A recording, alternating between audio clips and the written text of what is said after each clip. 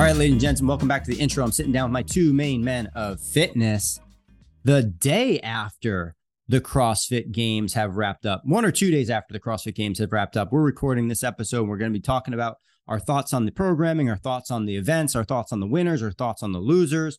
Well, there's no losers at the CrossFit Games. Everybody comes in first place, right? Because it's just you're an not honor. First, you're last, baby. It's an honor to be there. That's right, Ricky Bobby.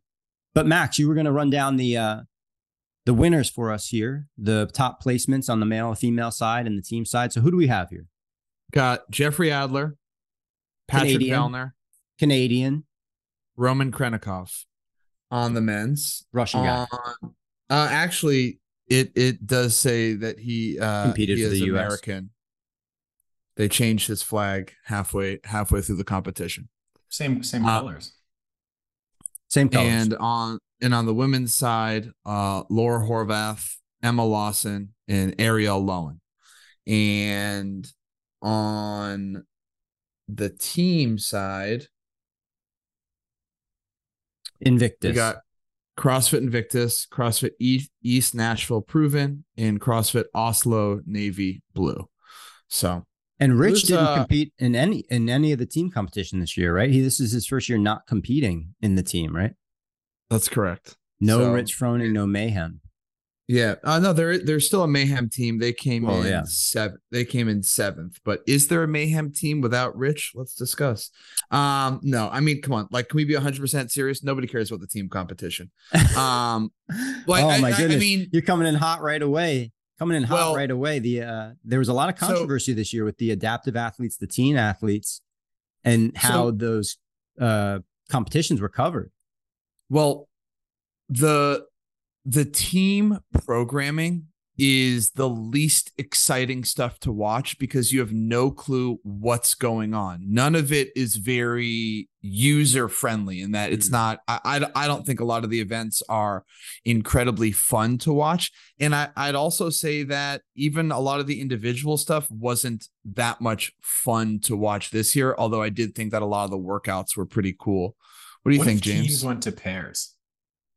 You mean just two people back and forth? Yeah. As opposed to how many it is right now? Is it four? Four. Is the pairs an interesting format? I think in the team competition, the less amount of team players that you have, the more exciting it could be because the more you'll be able to understand what's going on. And obviously, if you reduce the amount of people on the teams, you're going to get a higher caliber of team on the floor at all times. So if you only have two people on a team, those two people essentially could be almost individual competitor level athletes. The talent pool is deep enough for that. But once you get to the fourth person, sometimes it's a little bit tougher. Keep going, Max. No, that's the way it is now. All the top, I'd say the top teams, they could all probably qualify individually or almost individually on their own. I mean, think about, I know at least like Tim Poulsen, right, was on East Nashville Proven. He's a games athlete. I don't know a lot about the female athletes on Invictus, but the two male athletes on Invictus are very capable, and I think they might also be pursuing an individual career after this. But James, when it was a team of 6, there were more workouts that were programmed as teams of 2, correct? Like there were more. Sorry, like go ahead. You're right. They would do a lot of like pair relays and like 3-person relays. But I kind of agree here, and I'm not a great guy to ask this question because I'm kind of my man game when it comes to sports watching. Like as I've gotten older, I just care less and less for sports in general. So, even once it's okay. CrossFit's not a sport, but keep going. But oh boy. I would like to see, I didn't watch a ton of the games, but I watched the final male heat, final women's heat of the final day, watched a couple other things. But anyway, I really like when it's just 20 people. I think only 20 athletes should qualify to the games, men and women. And I don't want to discredit anybody's effort because I was never a great individual athlete. And I was also in the sport early on, which made it easier to get into it. Sure. But man, from a fan perspective, if they just rallied around an event, and I'm not saying you like totally never do an adaptive competition again and you never do an age group competition again, but man, if they just had an individual final, man, I think that'd be so fun to watch.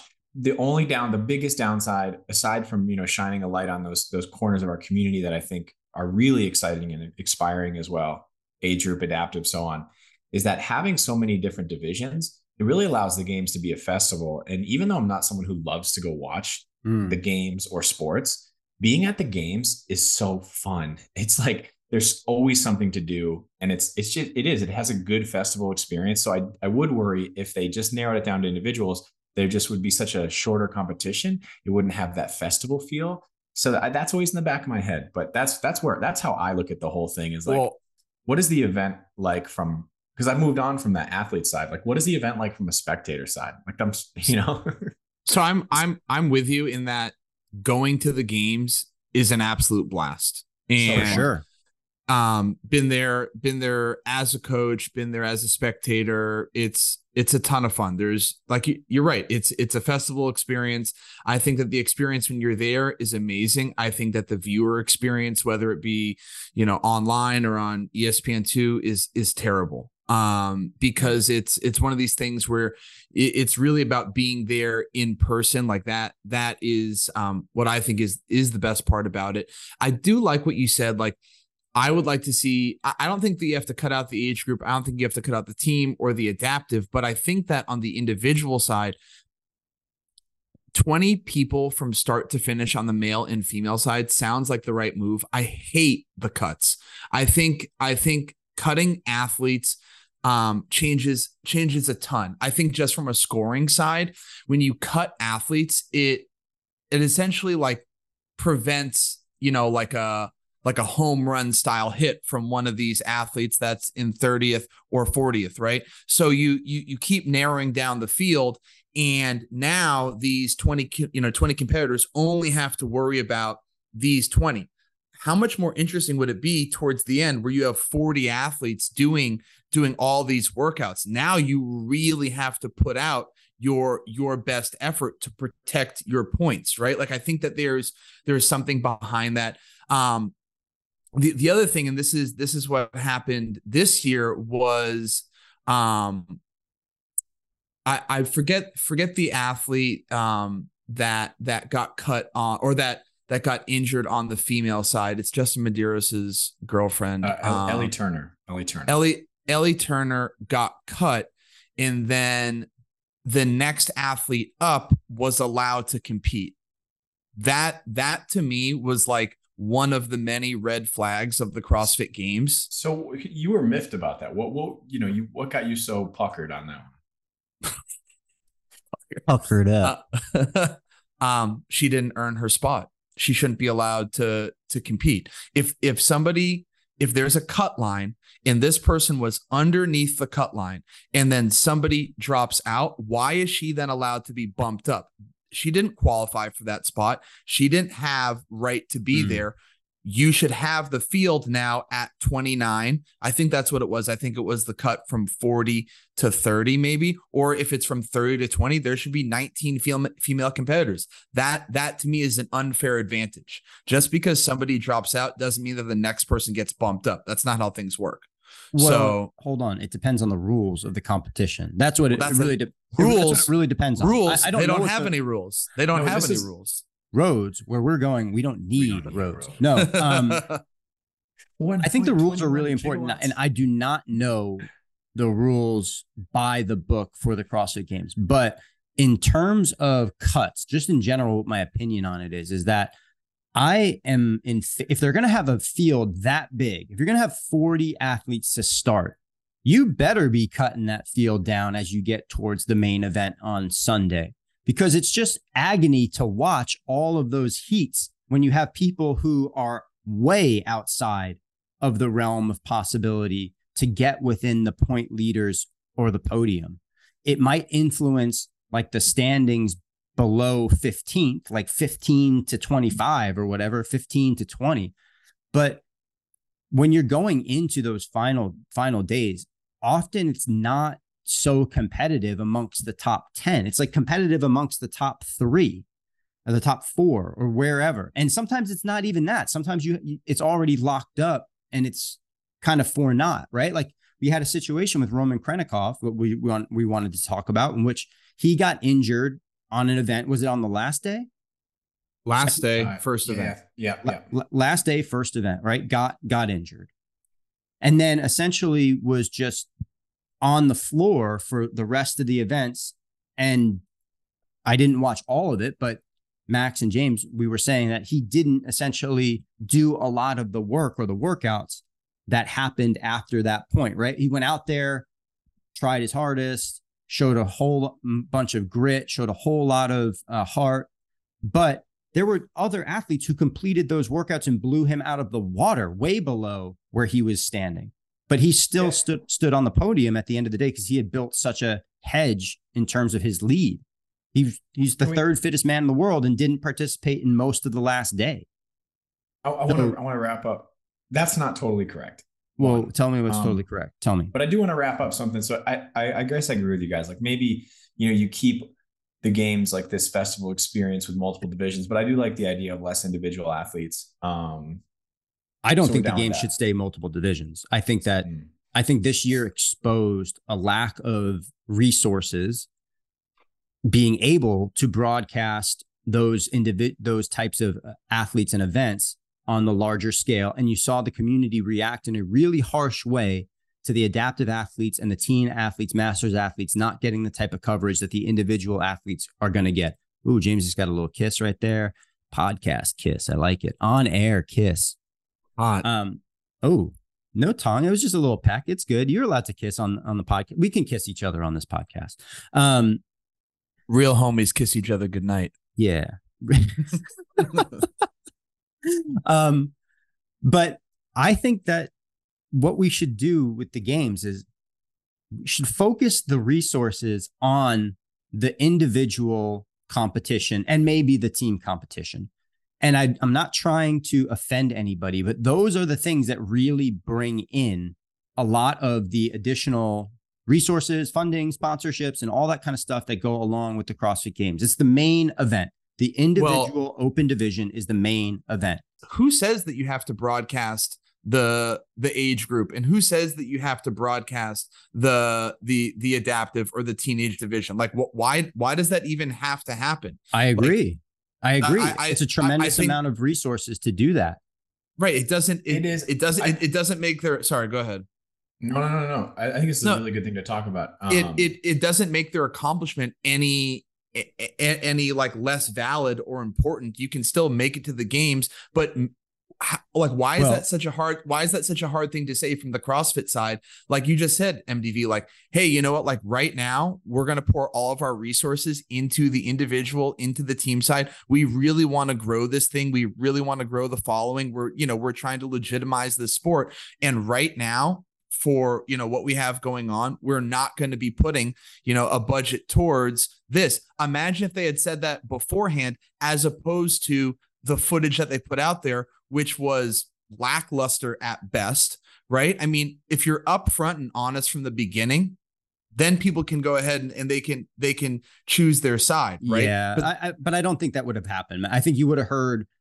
I mean, it's hard knowing. It's tough telling, not knowing, right? But there was a tremendous backlash on. It's tough telling, not knowing. That's tough from MDV's mouth to your ears.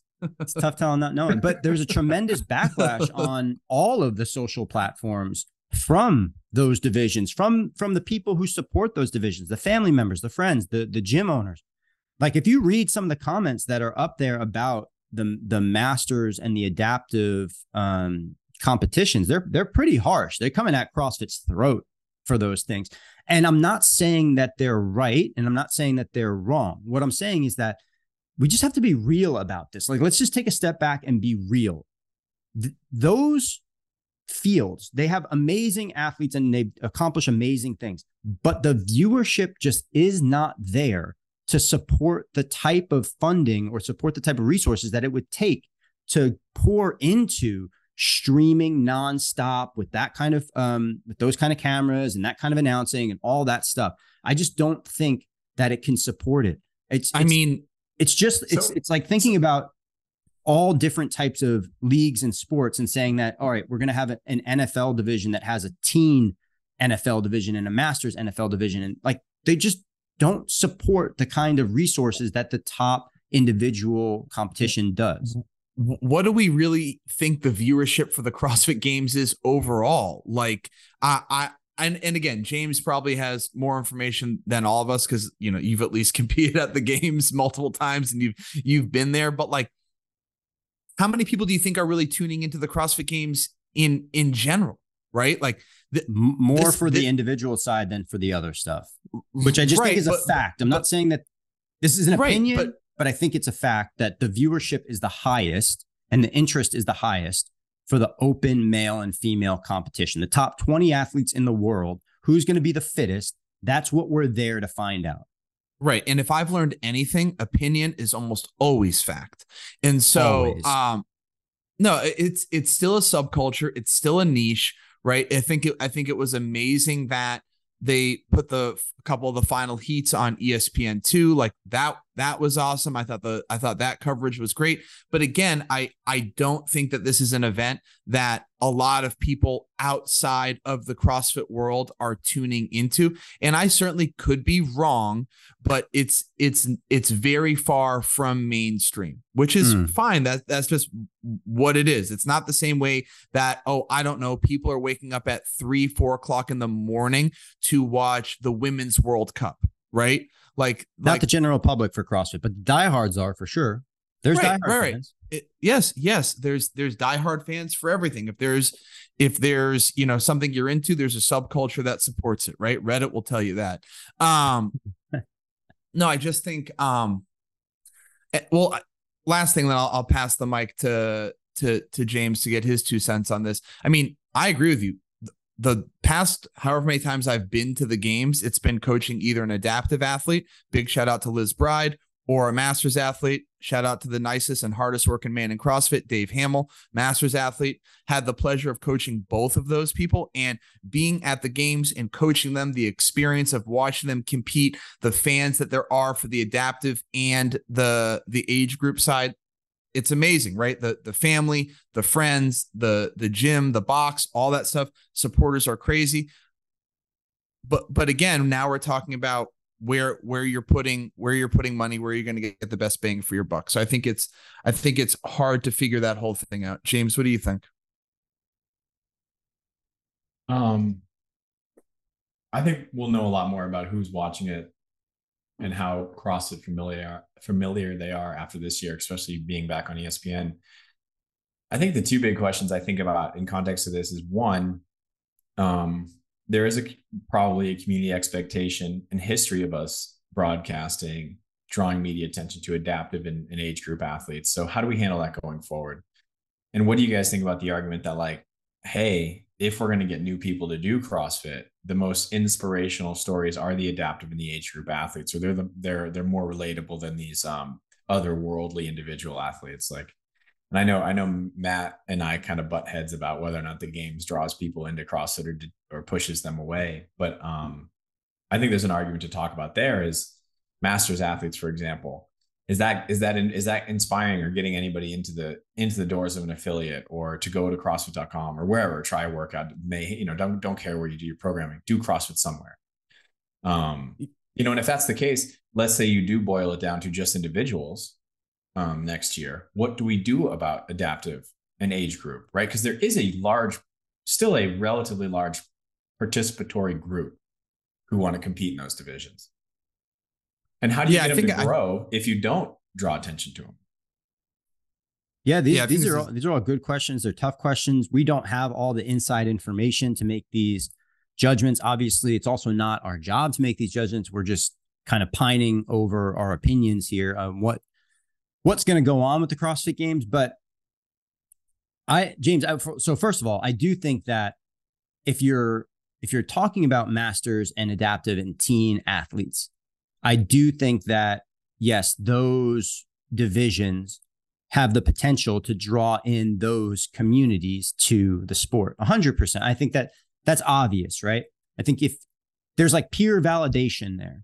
So if you're somebody who's in that age group, who's a hard charger, and you're looking at this and you're going, wow, I think that I could do that stuff. Of course, there's a natural inclination for those people to seek out a CrossFit gym and maybe go try it. And the same, I would say, for the individual side, where you're looking at people and, you have athletes or hard chargers, or you have people who want to go and try it out, or they get inspired by the things that these people are doing, and then they go try it out in the gym. I just don't know if the CrossFit Games, where you're trying to find the fittest person on earth, does it necessarily need to be the same venue for all of those groups?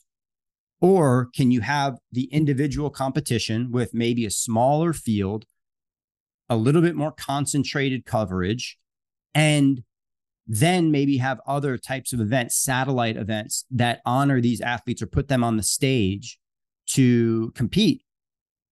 I just think we're always going to have these competing interests within the sport of CrossFit at the CrossFit Games, where you have this conflict between the individuals being the main thing. It's the moneymaker. It's the main event. That's why all the judges and all the athletes and everybody is turning their attention to the individual field at some point. Not to say that the other fields aren't important. It just is tough to provide the same level of experience for all of those athletes. It takes a tremendous amount of resources to do that. And it just might not be in the cards. So I think we're I think we're discussing over the fact, like, should the games highlight those divisions, or should it be a bit more restrictive in terms of, hey, we're just going to look for the individual athletes, and then we have these other events that, the masters community or the adaptive community, the team community can come out for? I personally, having come a little bit closer to the masters community, I think there's a lot of resources inside of the masters community. I think they're, Masters Fitness Collective, Legends competitions, what Mayhem does for their comp. I would actually really like to see like a licensed fucking huge standalone masters competition, I think it would be great. We're just out there slinging Metamucil and spray tans. Jesus. And, sweet ones. All joking the fucking masters starts at 35. I think that could be an awesome festival. It's like to get all the, all the retired masters athletes out there, and all the, the 35, 39 masters athletes. Dude, and I don't know. Sam Dancer. I think that would be amazing. Sam Dancer probably could have competed in the individual field. Yeah, I think that's next year. Next year he had a great games. Dude, he is, first of all, the nicest man in the world. The nicest. I met Sam Dancer and his wife one time. I've met them many times, but one time I met them at Reebok way, way back in the day. And they were, I think, cruising the country in a van. This is many, many years ago. And, Sam, obviously a well-known competitor. His wife, also a tremendous athlete. And this is back like 2015, 2016. When we were working at Reebok, obviously a lot of athletes would roll through. And one of the things that working there, you found out really quickly was like, who treated you with respect and who like just walked right past you and then like went and did their thing and then like walked out. And Sam Dancer, I have to say, was the most fucking polite individual I have ever met in that capacity, man. Asked permission to use everything, like asked if we wanted to work out, asked if, could we park the van here, all this stuff, man. And every other time that I've ever interacted with Sam, the nicest guy, has a lot of really positive energy. So I'm super, super stoked that Sam had a tremendous games this year. Yeah, and he came back from injury. For me, it's like as I get older, we were just kind of talking about this. When I see people have like an injury or get a surgery and they come back from it and they're fitter or happier or healthier, whatever, mentally, physically, it gives me so much hope to like as I get older. Because like I've said this before, like so afraid of getting older. It's just like, cool, I'll just die at 40. But it's like, I will say that's what the masters community is so inspiring for me. It's just like, I worked out with my mom this morning. I worked out with her this week. And she did 90 GHD sit-ups, happily walked away, not sore. She's 63. Yeah. If I did 90 GHD sit-ups, I'd be sitting in the corner of my living room crapping myself, like, all the just abdo nonstop. What was she the actually workout? hasn't been able to get out of bed for the last 3 days. But it's like it makes me excited, and it makes me less scared, and also excited that my body continues to be fit as I get older. The workout was 10 rounds. Too many rounds. Yeah, and shout out Sam Dancer, awesome name too. He should name one of his kids like Jazz dancer, break Tiny dancer. Anyway, backflip, tiny dancer. Tiny dancer. I think his daughter's name is Belly. Belly dancer. That's good. Belly dancer. What was the workout? Oh, the workout was 10 rounds. So Cassandra did 10 rounds, 5 muscle ups, 6 strict hands, 6 single arm overhead walking lunges, and 9 toes to bar. And my mom really liked it. So the version she did was 10 rounds, 3 pull-ups, 6 single arm overhead walking lunges, and 9 GHD sit-ups. And she smashed it, man. Oh yeah. That's cool. Hell yeah. We had a few more things that we wanted to talk about in terms of the games. I also wanted to talk about the rules of the games. I don't want to go way into this, but I think, Roman competing, athletes competing injured, should that be allowed? I think there are a lot of other sports that have like set rules, but they have governing bodies like Formula One race stewards.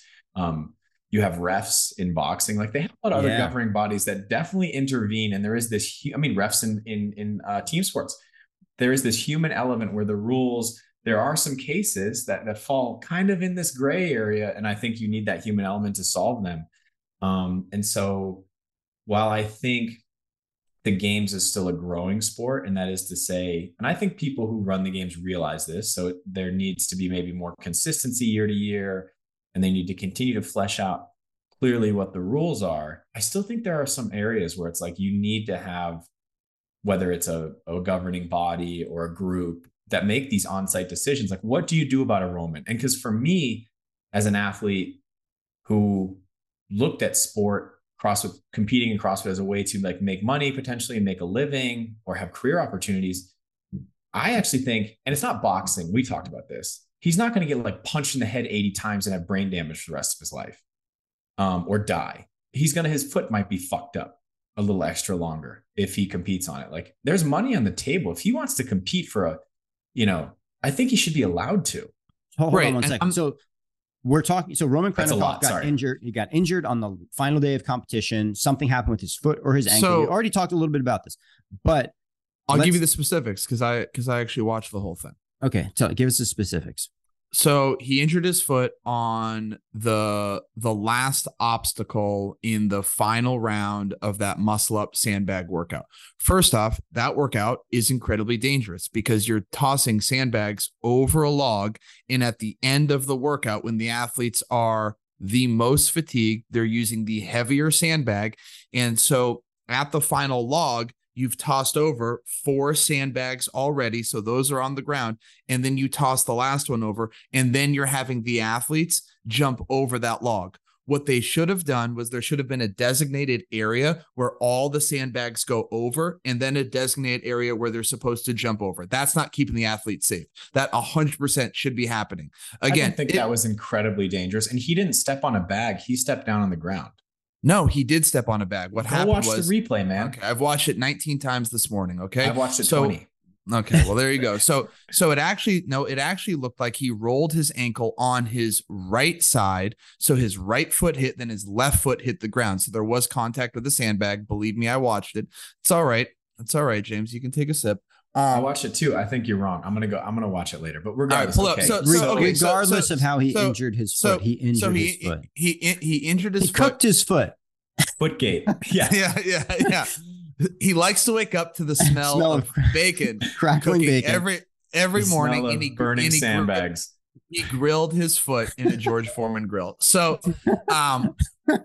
then he hurt his foot, and then he did the last 2 workouts essentially on one foot. The second to last one being this parallel bar traverse plus weighted double under plus sled pull, and then the final event, echo bike thruster with a lunge.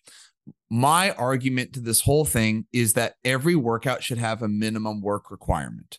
And if you can't do the minimum work requirement, you can no longer be a part of the competition. So, and this isn't just for the final event. This should be for every event. There should be a minimum work cut out of the competition. They've done this before, and they've done this before off of like judging, like eyeballing somebody's performance. This has been done before where people have been DQ'd for not essentially doing the minimum work requirement. This happened to Team NorCal and Miranda when Miranda, yes, her ACL, right? They told them that team couldn't compete anymore with 5 athletes and Miranda just standing on the floor, and they had to be DQ'd. Right. So my whole thing is this. If this is going to be a legitimate sport, and this is taking us all the way back to viewership and getting people to tune in, MDV's flexing on us, which is great. There needs to be a standard for everything. We were all texting this weekend about, the 5K. James is like, I don't care. And I don't care from the competitor side if it was a 5K or 4.5K, whatever. It doesn't matter to me because everybody's doing the same distance. But that to me is another red flag that this is an illegitimate sport. It's not a real sport, because when you go to play football, you don't go ahead and say, oh, the field's 100 yards. Nah, psych, it's 96. Like, that's not how it goes. So these are just things that you have to do to make this thing legitimate and real. There needs to be a real rule book. What's the minimum work requirement on all this stuff? I brought up BKG. I think BKG is a spectacular competitor, right? 10 years in the game. The guy is an absolute legend. He goes ahead, he clean and jerks 95 and snatches 95. Then the next day, he's carrying a sandbag that's 150 pounds and 200 pounds. That doesn't add up to me. Like that to me, and I know, but you're okay with people gaming things. That's fine. Because every sport games things. Every sport, it's a stupid thing for us to say, like, we're going to monitor athletes' effort and dictate how they should strategize the weekend. But that's what they've said. That's what they've said. But that's a stupid thing to do, is what I'm saying. It's like, that'd be like me being like, oh, well, you can't sit the quarterback this quarter because you want to use them the last quarter, or you can't sit, whoever the best basketball player is on your team and rest him up so he can be ready to go in the last part of the game. Like, that's the dumbest. Like, then we're not even doing sport. Like, we're playing like a video game where they're control it. Like, there you go. It's let athletes compete injured if they want to. And I do think there's a slippery slope there. But if they're going to be like significantly injured or die or something like that, and then if they want to game workouts, let him game workouts. If he wants to snatch 95, and BKG is not weak, like if he could have hit his numbers that he normally hits, that wouldn't have hurt him. 95 clean and jerk, 95 snatch only hurts his performance for the rest of the weekend. But if that's what he needs to do to continue through the weekend to make money, or how he wants to run the race, like, that's what sport is, people. Like, it's not just your fitness, it's how you strategize the entire weekend. Well, particular athlete choices on what they're going to do for events. If they're on the floor competing and they're sanctioned to compete, and the head judge and the organization has allowed this person to step on the floor to compete, it does not matter to me what that person does in that event. That's my opinion.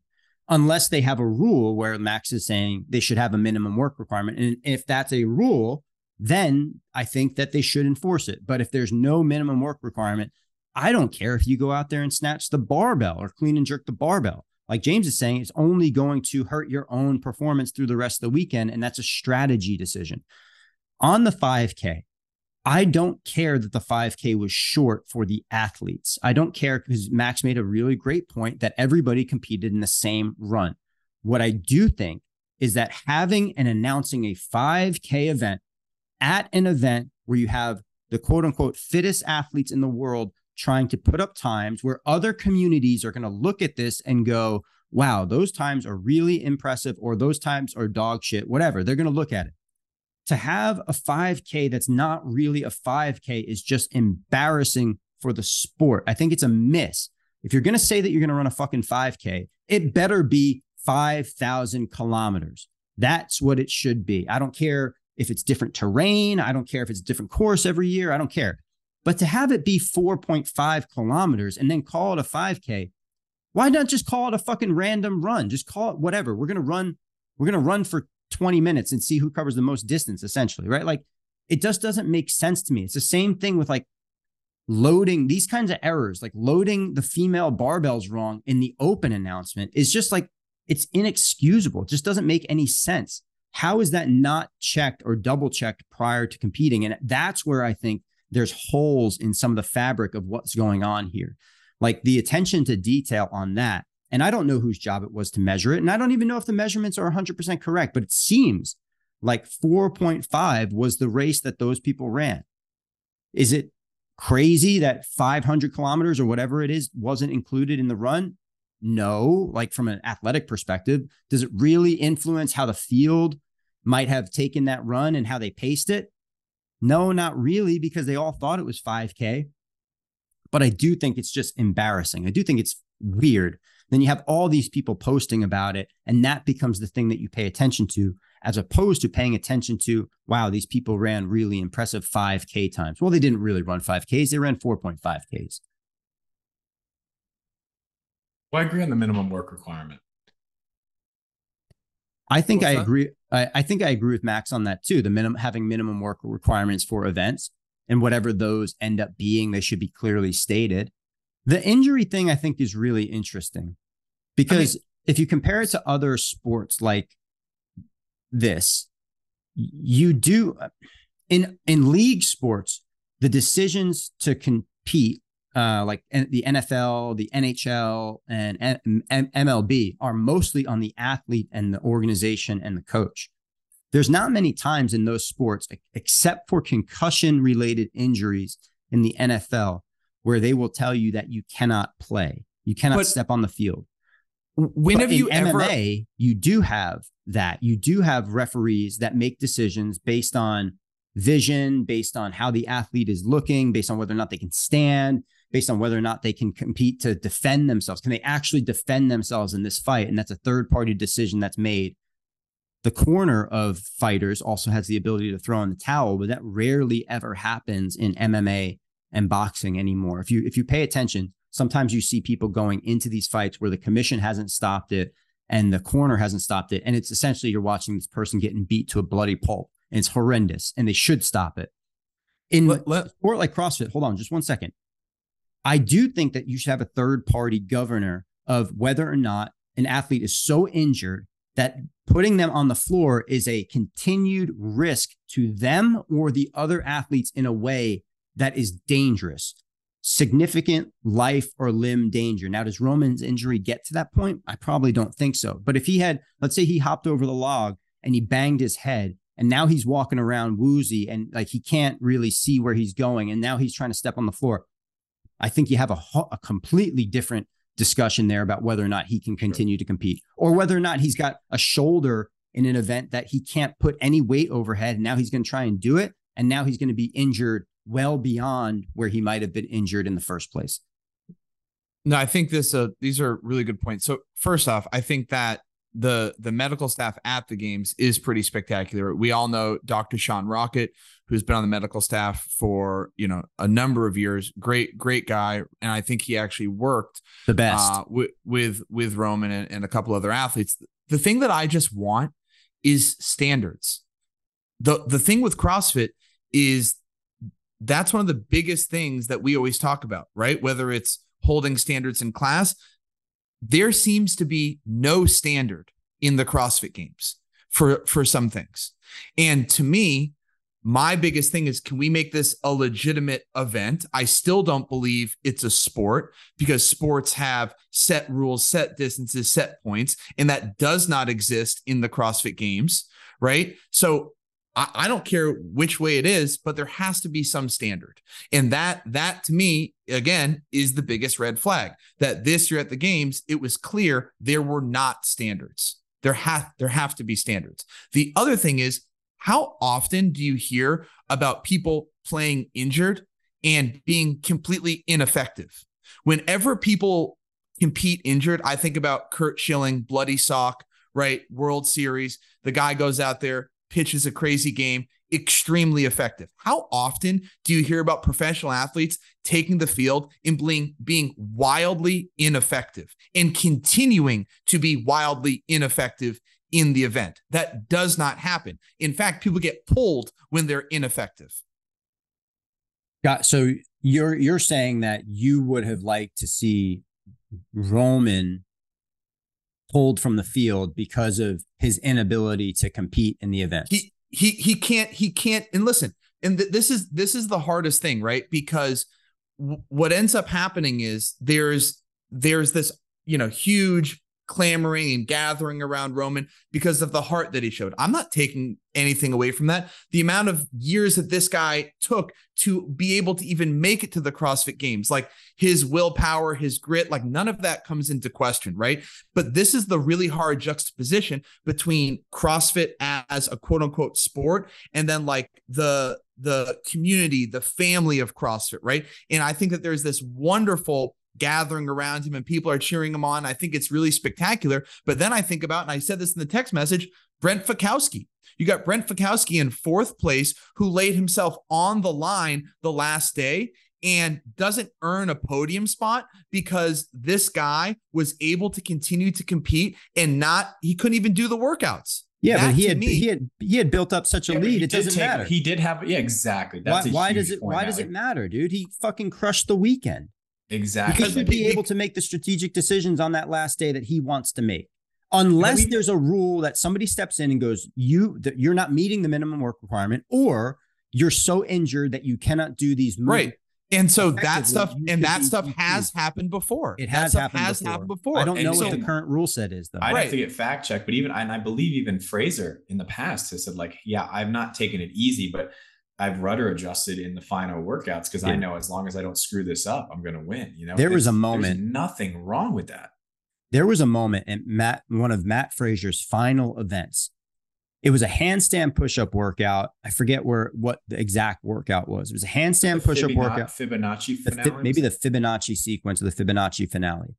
I was at the games and you could see Matt Fraser on the floor taking it all in while everybody else around him was trying their hardest to even compete with Matt Fraser going at like 75% of what his capacity was. And there's a moment in that event where he looks at his judge essentially saying, all right, we got to turn it on now. And he turns it on and blows the field out of the water in that final event. That is amazing. Like that's a strategy decision for Matt, though. Matt's looking around the field and understanding this is what I want to do in this event, and I'm still going to be able to turn it back on and win the event. With Roman, and injury is really interesting because they've handled the situation differently in different circumstances. And I don't know what the rule book says about it. I don't know. But I do think there should be a third-party commission, a third-party unbiased, not CrossFit, not the athlete side, just essentially like a medical team. Max Isaac should be the person. It should just be Max. But there should be a medical team or a commission want that responsibility or I a just want board to talk shit that makes the decision. Well, I think that's a whole other important point is like, do you actually want the responsibility of making the decision, or do you just want to talk shit? Well, then you run into injury policy for the games. I'm pulling it up. Well, first off, we're on this is essentially a talk shit podcast, by the way. Yeah, that's all we do. So it's clear that all fitness, right. The Office, and I don't know what else. Beanie Baby. Nothing. First off, so you guys want the rule? Do you want the rule? Yes. Yeah. Any athlete who is unable to finish a test due to injury or who requires medical attention following the completion of a test must receive clearance from the medical staff and head judge or on-site director before returning to competition. The head judge or on-site proctology director will have the authority to remove the athlete from the competition based on the severity of the injury, likelihood of further injury, and other factors. So they do have a standard. I think head judge, head medical, it's discretion. Yeah. I'm okay with that. I mean, it leads to a lot of subjective decisions. Exactly. But that's what most of these decisions are in MMA anyway. Like MMA, you're making subjective decisions. Very rarely is it objective. There's like a fine line. I mean, all I'm reading is that you should be greasing the head judge some extra cash so you get injured. Some extra quiche. Well, then if you do have a stricter injury rule, you're going to have things like athletes hiding injuries and stuff like that and saying, oh, I just move that way normally. And, my shoulder's a little bit funky or whatever. What do you think's been happening in the NFL for however many decades? So that's not for sure. For sure. All right. So we solved nothing. We solved all the world's problems. Max hates grit and community. Oh my God. Stop it. No, that's not at all. In fact, he's got the courage of 10 men. I love that was like the rallying cry for Roman Krennikov that I saw on social media. This is the bummer about it. It's like, it's so fun, it's such like it warms you up to see Roman do this effort. But who I would have so much rather seen Roman and Adler just slug it out in those last, and I'm sure both of those guys, like, you don't want to win not fighting. And I'm sure Adler's like, oh, sweet, lock this one up. But I do think deep down inside as a competitor, you want to win punching the other guy as hard as you can. Yeah, for sure. And being punched as hard as you can. No question. It's like, and that was kind of the bummer, I think, too, is like, I do hope they have, like, I hope Adler is just as good, if not better, next year, which I wouldn't be surprised. He's been better every year. And I hope he and Roman just get to beat the shit out of each other in 2024. Anyway. No, I think that, so first off, I finally agree with you. It's been a while, but the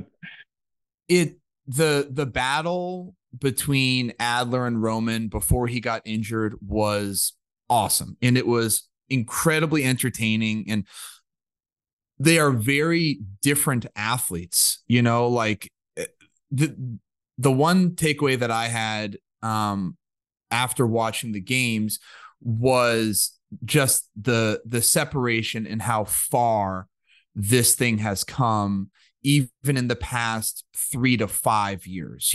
It's spectacular to see performances like Vellner, Fikowski, Katrin Davis-daughter, people that have been.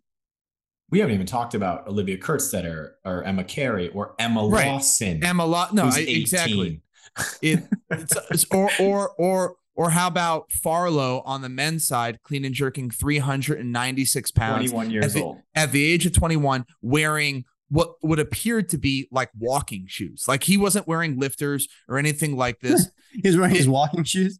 Nice. No, like, I swear it was. Keds? Yeah, exactly. Sponsored by Keds. Think there were a pair of New Balances, but the thing that was crazy, Heelys. The thing that was amazing is to see how strong, how fit, how well-rounded people are, and just making heavyweights look pedestrian. I mean, that was one of the other things that I put in our group message was, I thought the programming this year did a really good job highlighting the athletes and not completely ruining them. I thought there were really wonderful tests that showed a number of different skill sets, a number of different capacities, and in a way where it wasn't like, oh, I don't know, they were being woken up at 3:00 in the morning, put on a plane, and having to go somewhere to do this whole other thing. And I'm not taking anything away from, Dave Castro and the test that he was able to complete. But again, the common theme, the thing I'm trying to talk about most is legitimizing this competition, is making this a real competition. And to do this, you can't ruin athletes, right? They should be able to do the competition, and it should be highlighting what CrossFit is all about. And the last thing before I pass the mic is, I thought there were some good ads and commercials for starting CrossFit. There were a couple of really good videos and some good posts, I thought, on getting people in the door to a CrossFit affiliate. And I was really excited to see that, because that's what it's about. I'm trying to make money, baby. Well, to put a bow on this whole conversation, hey, we're not obviously done. No, I know we're not done, but obviously we want to congratulate everybody for stepping on the competition floor.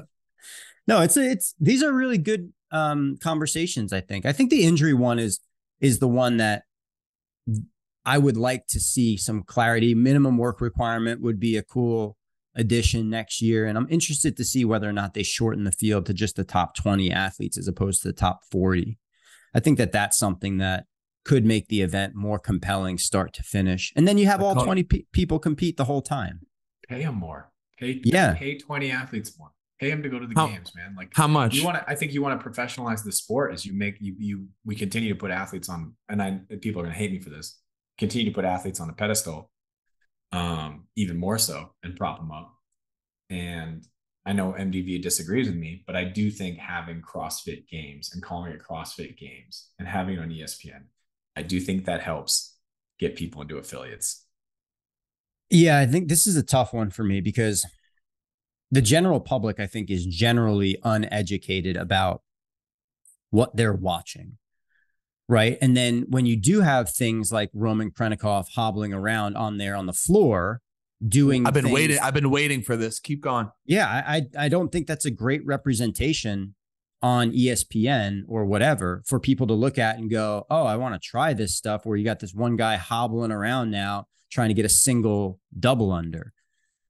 I also think that's right with that comment, like all the people who watch MMA and now have joined BJJ and MMA gyms after watching guys get their faces punched in. It's like not so. Fitness is different though, dude. I think fitness is looked at differently by the general public. People don't want to fucking work out anyway. They don't want to get on the floor and do 20 push-ups every day or whatever. Like I think that a lot first of 20, way too little. Give me more. I think of when people.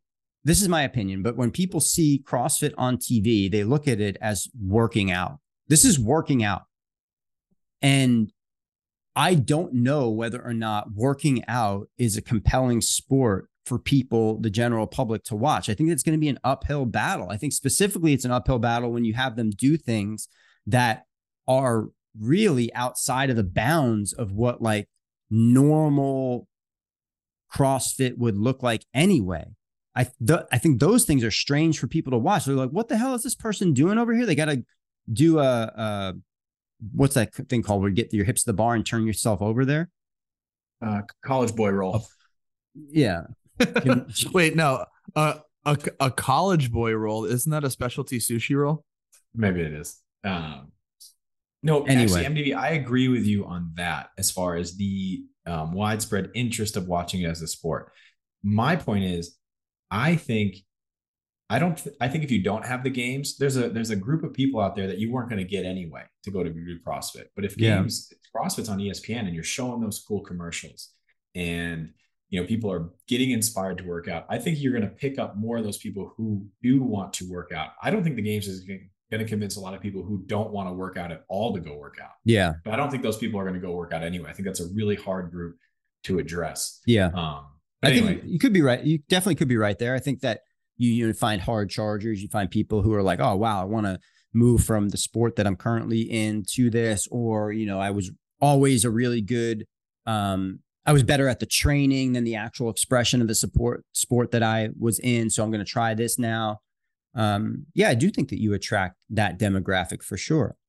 Question. Shoot. What's a hard charger?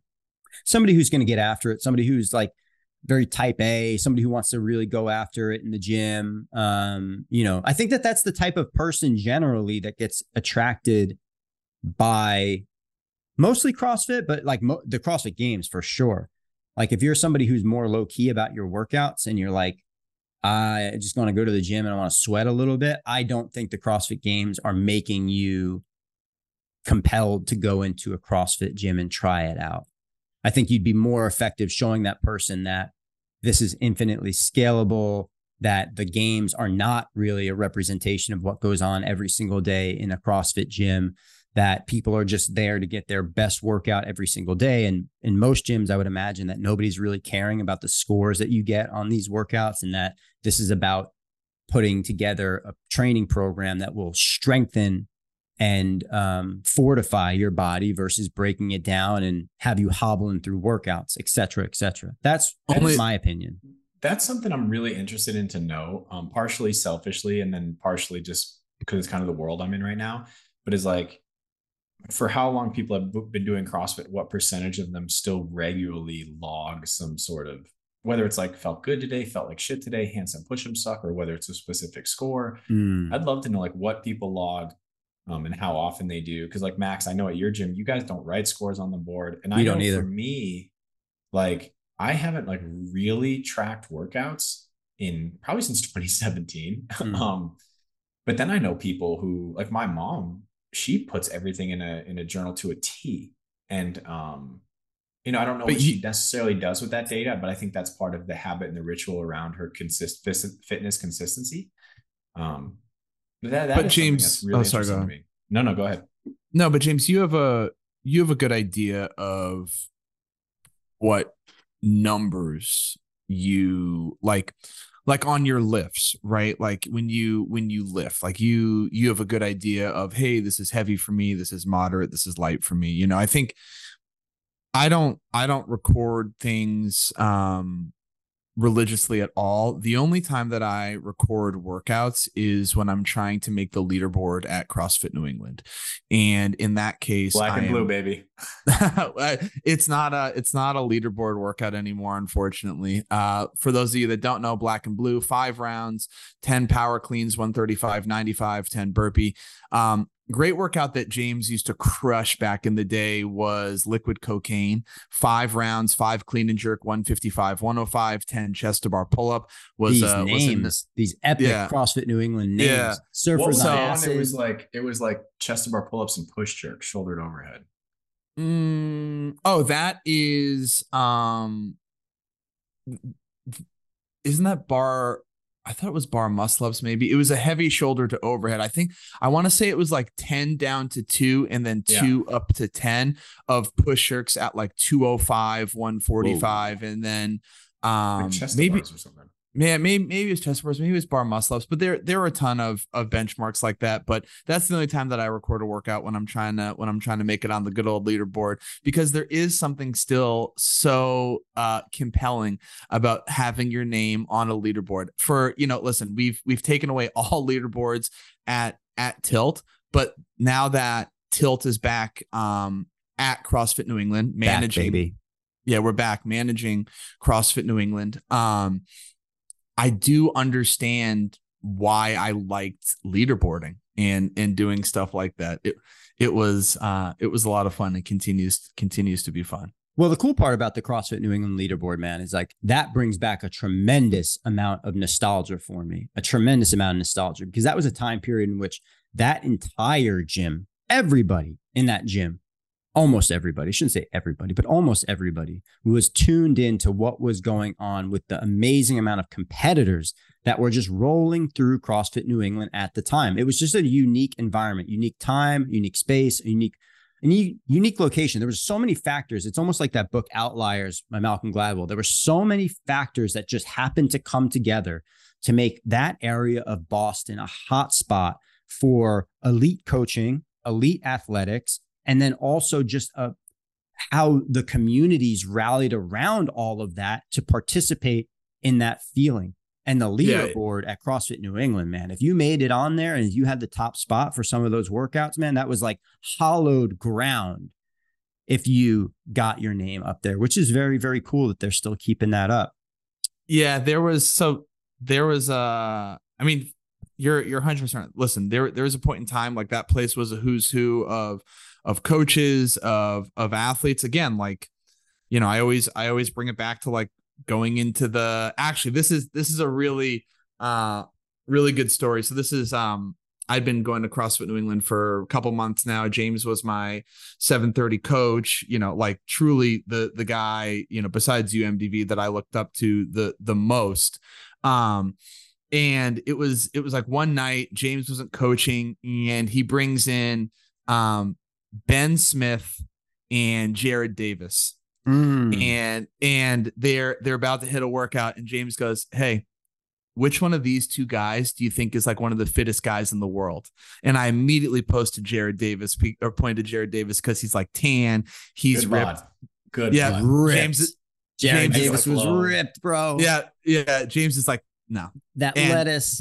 Back in the day, I mean, Ben Smith looked like just a regular dude, like truly like a regular 16-year-old. Yep, yeah, exactly. Dude. Like just a regular guy. And my mind was completely blown because before you do CrossFit, your idea of somebody who's like the fittest and the strongest, it's like this person has a 12-pack. He's an Adonis. They are like completely ripped, they're shredded, like all this stuff. And then you get into CrossFit and you're like a guy with cankles and hobbit feet could, sorry, James, could be and is one of the fittest and strongest people that you knew.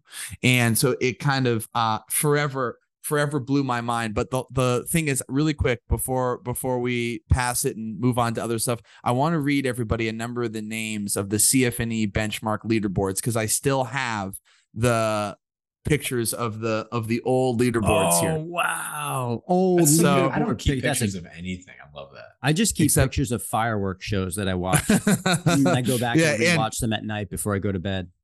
And concerts that you've seen. So we got Adderall, Schlitz, American Dream. What was Adderall? So these, for everybody who's listening, nobody who's listening, these are all names of workouts that were on the CrossFit New England leaderboard at a time. And this, when we're talking about leaderboard, this was a wall that essentially had whiteboard stapled to the wall. Four whiteboards. Yeah, 4 humongous whiteboards that were divided by tape and then had handwriting in what is it called? Expo marker on the leaderboards. And then when the workout came up at CrossFit New England, you kind of revisited the leaderboard to make sure to look at who were the top times. And then the leaderboard would be updated after the workout, after that day was complete. Because at the time at CrossFit New England, everybody's name who was in the class doing the workout was put on the board if they wanted it, with their score and whether or not you did it as prescribed or made any adjustments.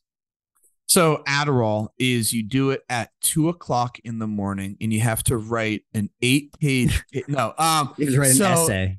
An essay about constitutional law.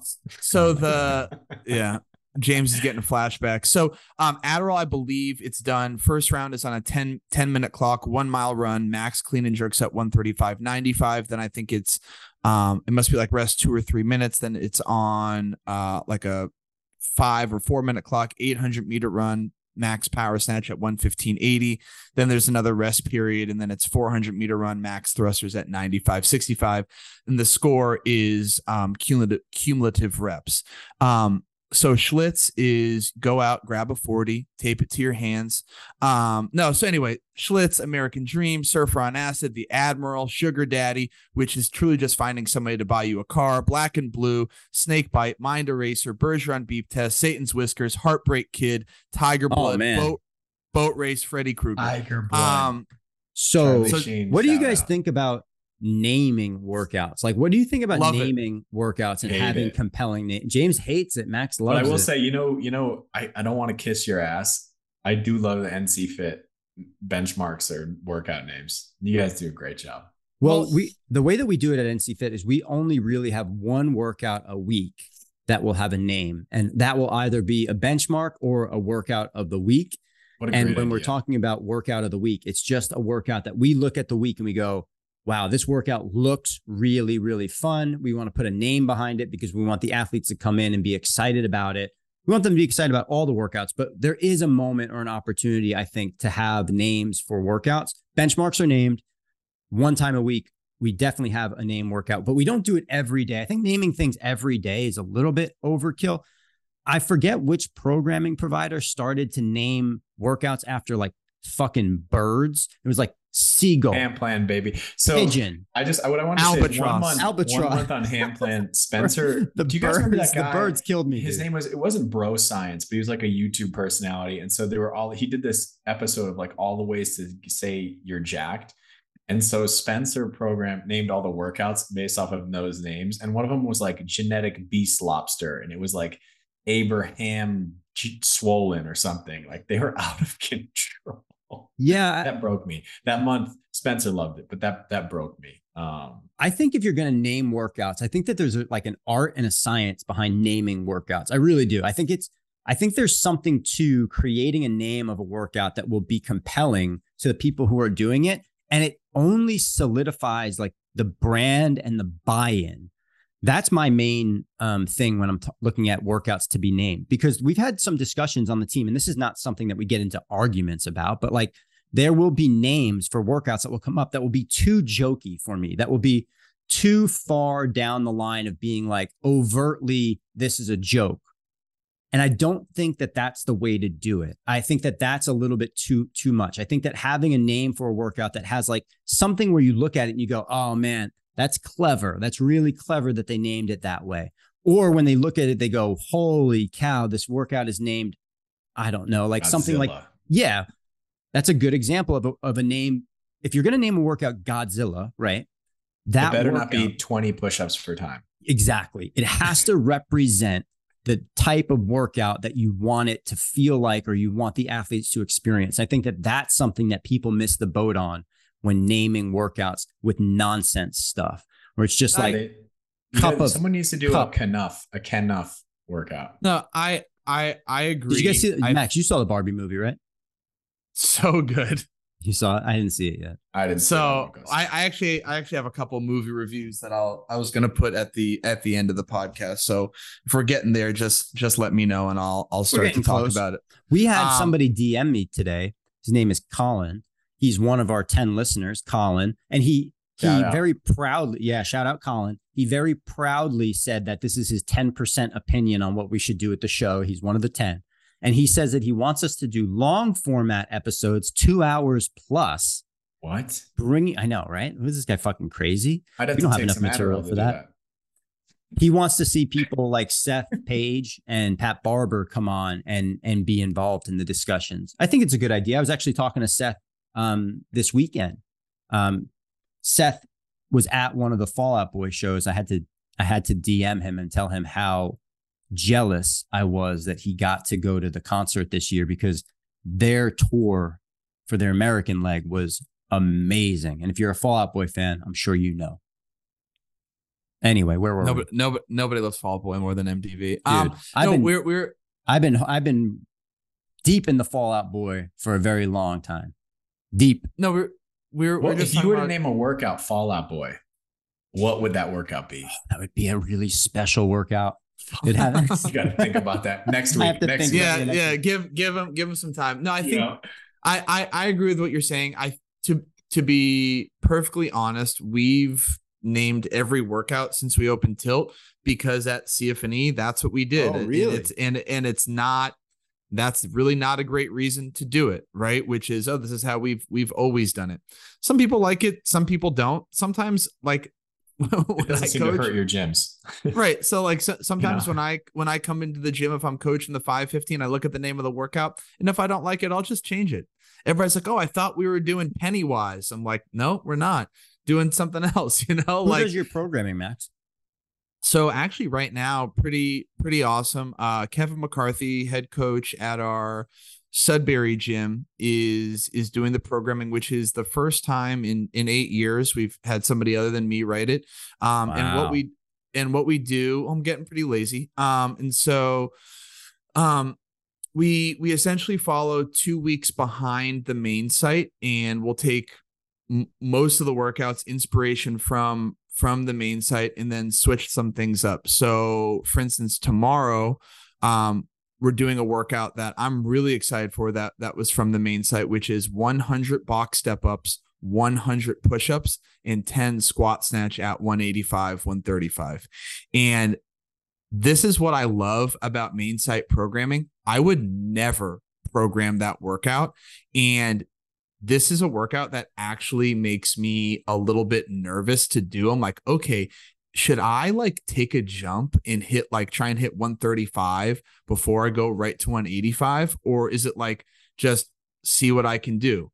Because I feel like my arms are going to be smoked. James, have you done this workout? Yeah, we did a slightly different version of it. I think we might have finished on cleans, just because I wanted to practice cleans instead of snatches. Well, completely different workout. So you didn't do the workout. That's interesting. Sure. Dude, I was talking to Connor Murphy recently about a workout that we did back in the day at CrossFit New England. And this workout, absolutely brutal. Actually, one of the first days that I met Connor Murphy, we did this workout. So everybody knows the workout Chief, which is 7 rounds. No. So it's AMRAP 3 times 5. 5 rounds. 1 minute, 1 minute rest after every round. 3 power clean, 6 push up, 9 air squat. And you did the version 7 with power snatches. Power snatch. Yeah, dude. I remember that day at 135 in that workout. holy cannoli is a different workout. Way different workout.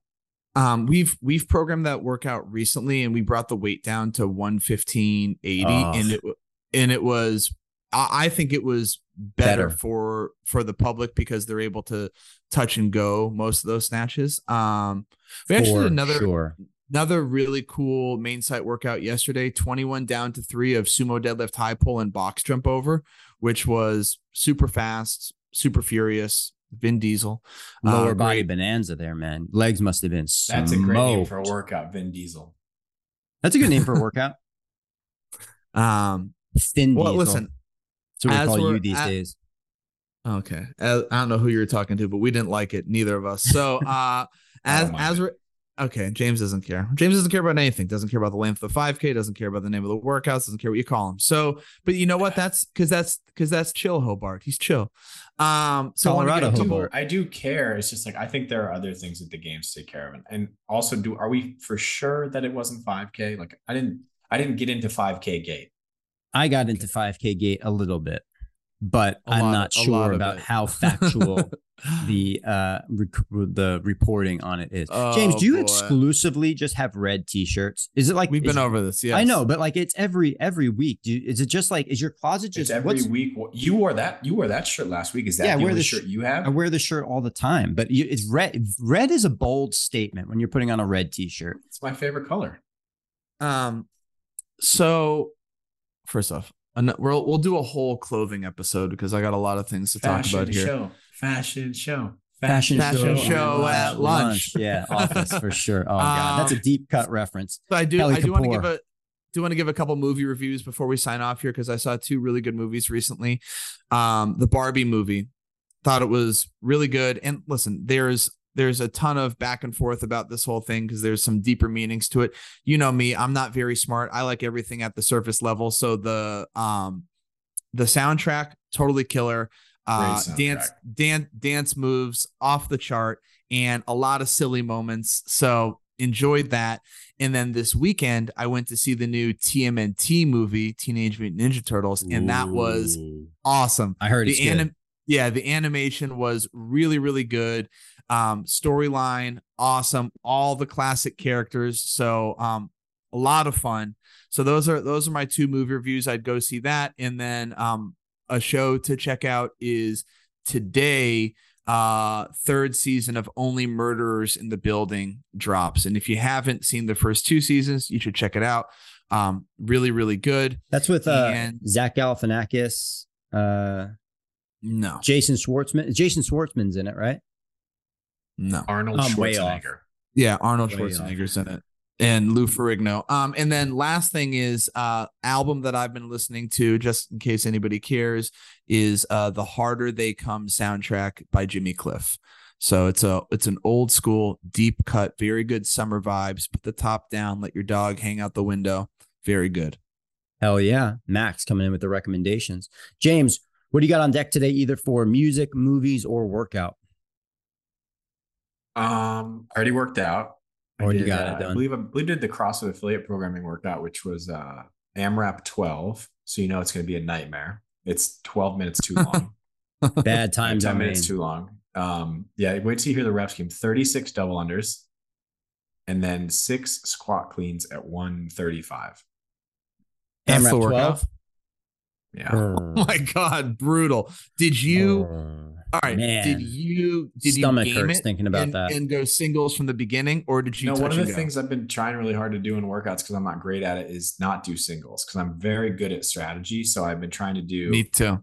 I think the smallest opening set I did was 4. I think I only had 1 set where I did singles. That workout is a heart attack. It was so bad. Cool. Yeah, the reason that workout, I got to work out with my mom and Cassandra, and so we had a little family workout, which was kick ass. And were the dogs out there? The dogs were out there. They were really good, man. They were really good. It's about what, 90 seconds per round or less, probably in that workout. The double unders, 36 double unders. If you're good at double unders, probably gonna take you 30 seconds. 30 seconds or less. I finished 10 rounds on the nose. Oh, brutal. That make sure you record like that. One of the reasons why those workouts, when you have that reaction to something like that, where you see an AMRAP 12, moderate, low, double under, right? It's not a whole lot, 36, and then 6 squat cleans or hang squat cleans? Squat cleans with 135 pounds. That workout is terrible for a couple of reasons. Not terrible in it's poorly programmed, but just looking at it, there's nowhere to hide in that workout. There's nowhere to go. You go to the jump rope, you do your jump ropes in 30 seconds, you go to the barbell, and you're probably still good enough to pick up the barbell for at least 3 to 4 reps every single time. And it's just grit at that point and strategy, whether or not you want to do singles, which there's nothing wrong with that. But you probably could push yourself to hold on to that 135-pound bar for a couple of reps at least. If that's 155, it's a different workout. It's probably singles the whole time. If it's 115, it's definitely unbroken the whole time. I think 135 for most people in that workout, 135 or 95 would be a good challenge somewhere in the middle of unbroken sets or unbroken big batches of reps and singles. I've been trying a lot harder to just do like little, I call them like little focus, like little workout focuses regardless of scores. Oh, I this think is I could good. get a better score if I strategize that with singles a little bit more. But I need to work on cycling a barbell just for my own fitness. Or like something I'll do is like hold a certain calorie or wattage on a bike, or I don't know, just do a certain movement pattern, like to try and focus more on just a specific aspect rather than always like fastest time, highest score. Well, so this is also, this is why we actually probably should do long form stuff, because we're getting to some really cool good stuff right here. So I was actually talking to, we have a new coach going through the on-ramp in Waltham, and I was talking to him a little bit about, motivating your athletes and giving your athletes focus when we don't keep score at the gym. Because I said to him, hey, this is really different probably from the last affiliate that you were at, because last affiliate you were at, it's solely focused on, did you RX it? What was your score? What was your time? At Tilt, we don't do those things. So it's imperative that while we're writing up our lesson plans, we're writing up our focus, right? And what is the focus that we're going to give these athletes on this day? And this is something, James, obviously for somebody like yourself, you've been, working out for, however long. This comes super naturally to you as an athlete and as a coach. This is something that newer athletes or even veteran athletes at your affiliate may not even really think about, right? Because their big thing is like, hey, how can I beat MDV in class? How can I beat James in class? Like, that's going to be my thing. Where you can, I believe, by giving your athletes a real focus for every workout, you're increasing their longevity and fitness, right? For sure. Oh, I thought you had more to say. I thought you were going to interrupt me again. I just wanted to like daps. Give you a little dap. But especially if you're already capable of beating somebody, like you should handicap yourself a little bit or challenge yourself to look at the workout in a different way. Well, that's never happened to me, so I'm always trying to beat you. So the ultimate guiding principle, I believe, is having the ability to so there's an experience level and a threshold in which I believe you have enough workouts under your belt, movement, your body enough where you can start to make these decisions on your own. That takes a really long time, and I don't think it's not linear for everybody, and it's shorter for some people, and it's longer for others. But if you don't know, if you're not able to think about those things in those terms yet, the best thing to do is to talk to your coach and ask them, what would be a good thing for me to focus on today in this workout? Or if you don't have the idea about how to either approach this workout from a strategy perspective, how should I approach this workout? But I think ultimately, once you have that number of reps under your belt, you've done so many workouts that you really understand your body, the movements. You also understand the programming, the methodology. You understand what it's asking you to do. At that point, any workout that you walk into, I do believe that you have the opportunity to either manicure that workout, to change it a little bit, to look at it and go, oh, this is the thing that I want to actually focus my energy on a little bit more. Oh, I'm going to challenge myself in this way, or I'm going to reduce or increase my intensity because of how I feel. I think all of those things come with experience in the program. And understanding and listening to your body is the most important thing in that whole equation. So if you're just starting out with your journey, you're just starting to do these workouts, take mental notes or even take actual notes about like how you felt for some movements or how you felt doing this type of workout, this time domain, et cetera, et cetera, et cetera. All of it plays a really important role. Max is now breaking out a cutting board. Is that a potato? No, it's a mango. It's a mango, baby. Yeah. Oh, look at that cut Brooklyn knife. Oh, you guys are so fancy. How did you know that was a cut Brooklyn knife right away? Because I know good quality craftsmanship, man. You know, greatness when you see it. This is a super important point, but also because I think that if you were to like categorize the category of athletes who go to CrossFit, I think there are so many intermediate athletes. Like for sure, intermediate is just a big swath, and I think after a long time, you're going to get fitter just by showing up. But I also think it's okay. It's like in today's workout, I believe even if I did singles and could have gotten like, let's say 11 rounds, I believe I had more value to me, short-term, long-term, my fitness by only getting 10 rounds and doing it with touch and go. Like, and I think I'd have a hard time of believing someone who said that that's not the case. You know, it's Hold on. So I have a counter argument to that, or at least a point. So the reason you thought it was a good workout for you today was because you specifically tested your ability to hold on to the barbell, maybe when you didn't want to hold on to the barbell, right? Like you could have done singles and maybe moved a little quicker through some of those reps, but because you held on, you had to rest at certain points, right? You had to rest to let your grip recover, to let your lungs recover a little bit. Just lungs, man. Just put my heart exploding out of my chest. So I think from this is something we've talked about before, but like if you were to do singles in that workout and you were to really like hold the squat for an extra half a second and stand up all the way and the barbell on your shoulders and then drop it back down and do singles in that way, who knows what your score would have been? But it's undeniable that there's time under tension there that you're increasing. You're almost making the movement more like a tempo movement, right? Like you're intentionally holding the bottom position, intentionally standing up a little bit slower maybe than you would. And the barbell, instead of bopping it off of your shoulders before you stand up, bop it off, right? Everybody knows that little bop off maneuver. You like shoulder shrug the fucking barbell off your chest and you're 3/4 of the way up. I think that there's an argument to be made that like physiologically, you can get a better workout by slowing down a little bit, specifically through the weighted movements versus going ham on all of the movements, including the weighted movements. I understand that the program demands intensity. I understand that you might not get the best score on the workout. What you're talking about is still intensity. I think this is a really important point to hammer down. And it's like, there is an optimal intensity and variance for results. For sure. Like, anyway, I don't think what you're saying is like off of the methodology. But I wouldn't say it's off the methodology, but I think it's off of how the program is implemented on a daily basis for some people, where every workout is RPE 10. Every workout that you go into, you just are spit flying off of your face in the first few seconds of the workout and just trying to hammer yourself. And I don't think that that's necessarily the way to get the best results. For yeah, dude, we can't be making this a family podcast. Well, is that there's no video though, right? No, and there's video starting this week.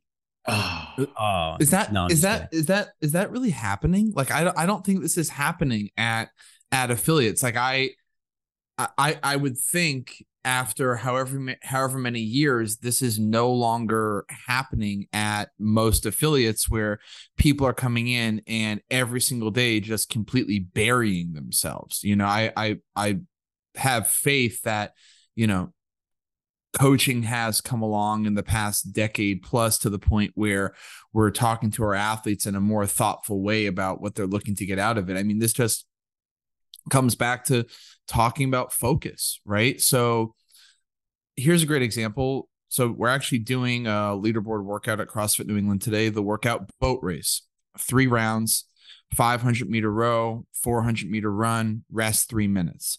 And I put the focus for the coaches today on blowing themselves up in the first. No, I'm just kidding. I put the focus for the coaches today on teaching athletes how to row at a lower stroke rate, sub 30, so they can get off the rower and run at whatever appropriate clip is for them, right? So the coaching point, the focal point for the athletes should be getting better at rowing today, rowing going into another monostructural thing, not, hey, we're going to maximize our time by doing X, Y, and Z. It's, can we actually get better at rowing today? So, no, I don't know. I would just like to think that, coaches aren't telling people to kill themselves every day, because it obviously, maybe it could work. It worked for a while for me in the beginning. Yeah, I think it works until a certain point, and then your body says this isn't going to work anymore. Right. And that's where I think it shows you how powerful variance is, even in variance of approach to the workout, and long-term, how important that is for learning about yourself and learning about others and taking care of people. No, but just learning about how to navigate the program and get the best result out of it for you. I think, variance of approach and strategy is also crucial. It's just, I got in an discussion with a young lady one time at a seminar, because I was like, hey, you should try and do your burpee with I was mansplaining, with your arms straight and clap overhead. And she said to me, why would I do that? It's faster if I just keep my arms low and clap behind my head. And my point was, I think if you haven't been trying the arm straight clap way over your head, that extra range of motion, if you can get faster there, will make your low behind the head clap burpees even quicker. I don't know. And maybe not, whatever. Let her run her own race. At the end of the day, I don't really care. It was just food for thought. Exactly. At the end of the day, Chill James doesn't care. And if you've learned anything today on this podcast, it's to let more things roll off your back. Be more like a duck, right? Let water roll off your back. Like a squiggly penis. Oh my God. Isn't that what, don't ducks have like a really weird corkscrew? I should say phallus. This is a family podcast. Okay. Wasn't going Hobart. there. Things that I was thinking about: being more like a duck, letting water roll off your back, travel in packs, maybe eat some bread. I don't know, stuff like that. Jared Davis, who we brought up earlier on the podcast, used to call this being an otter back. Otter, O-T-T-E-R, and just letting the water flow off your back as you float downstream. Would you rather be an otter? Gatorbacks. Would you rather be an otter or a duck? I'd probably rather be an otter. That is, so before we sign off, let's just go around and everybody say their favorite mammal. I had to think about what a mammal was. Oh, human. For a second there. Maybe human being. Then probably human being. I'd go with human being. Oh my God. All right. Actually, you know what? We want to be human livings, not human beings. Get out there and live today, folks. I just want to be. I just want to exist. Oh my God. Like, you guys are not fun. Human, dog, elephant. No, we're not. You can't pick human. Heffalump. You can't. A woozle. It's got the body of a walrus and the head of a sea lion. a hippogriff. I'm gonna All right, go we're with, getting off the rails here. What's your favorite mammal? I didn't even get to say mine. Oh, okay. Get your favorite mammal out. I'm gonna go with the honey badger. Because the honey badger don't care. And that's the bringing it back a few years ago when everybody was hot on the honey badger. No, I was just trying to bring it back to the point of this podcast, which is just to take it easy. Take it easy, relax. It's just don't take yourself too seriously. All right, fellas. Thank you very much for your time. I will talk to you next week. See ya.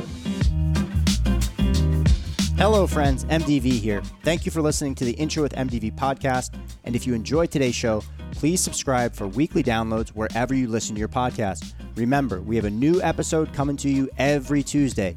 And if you have time and 5 stars to spare, please leave me a rating and review on iTunes. If you're looking for more out of me, MDV, you can find me on Instagram at MDV_FIT. Until next time, friends, let's go.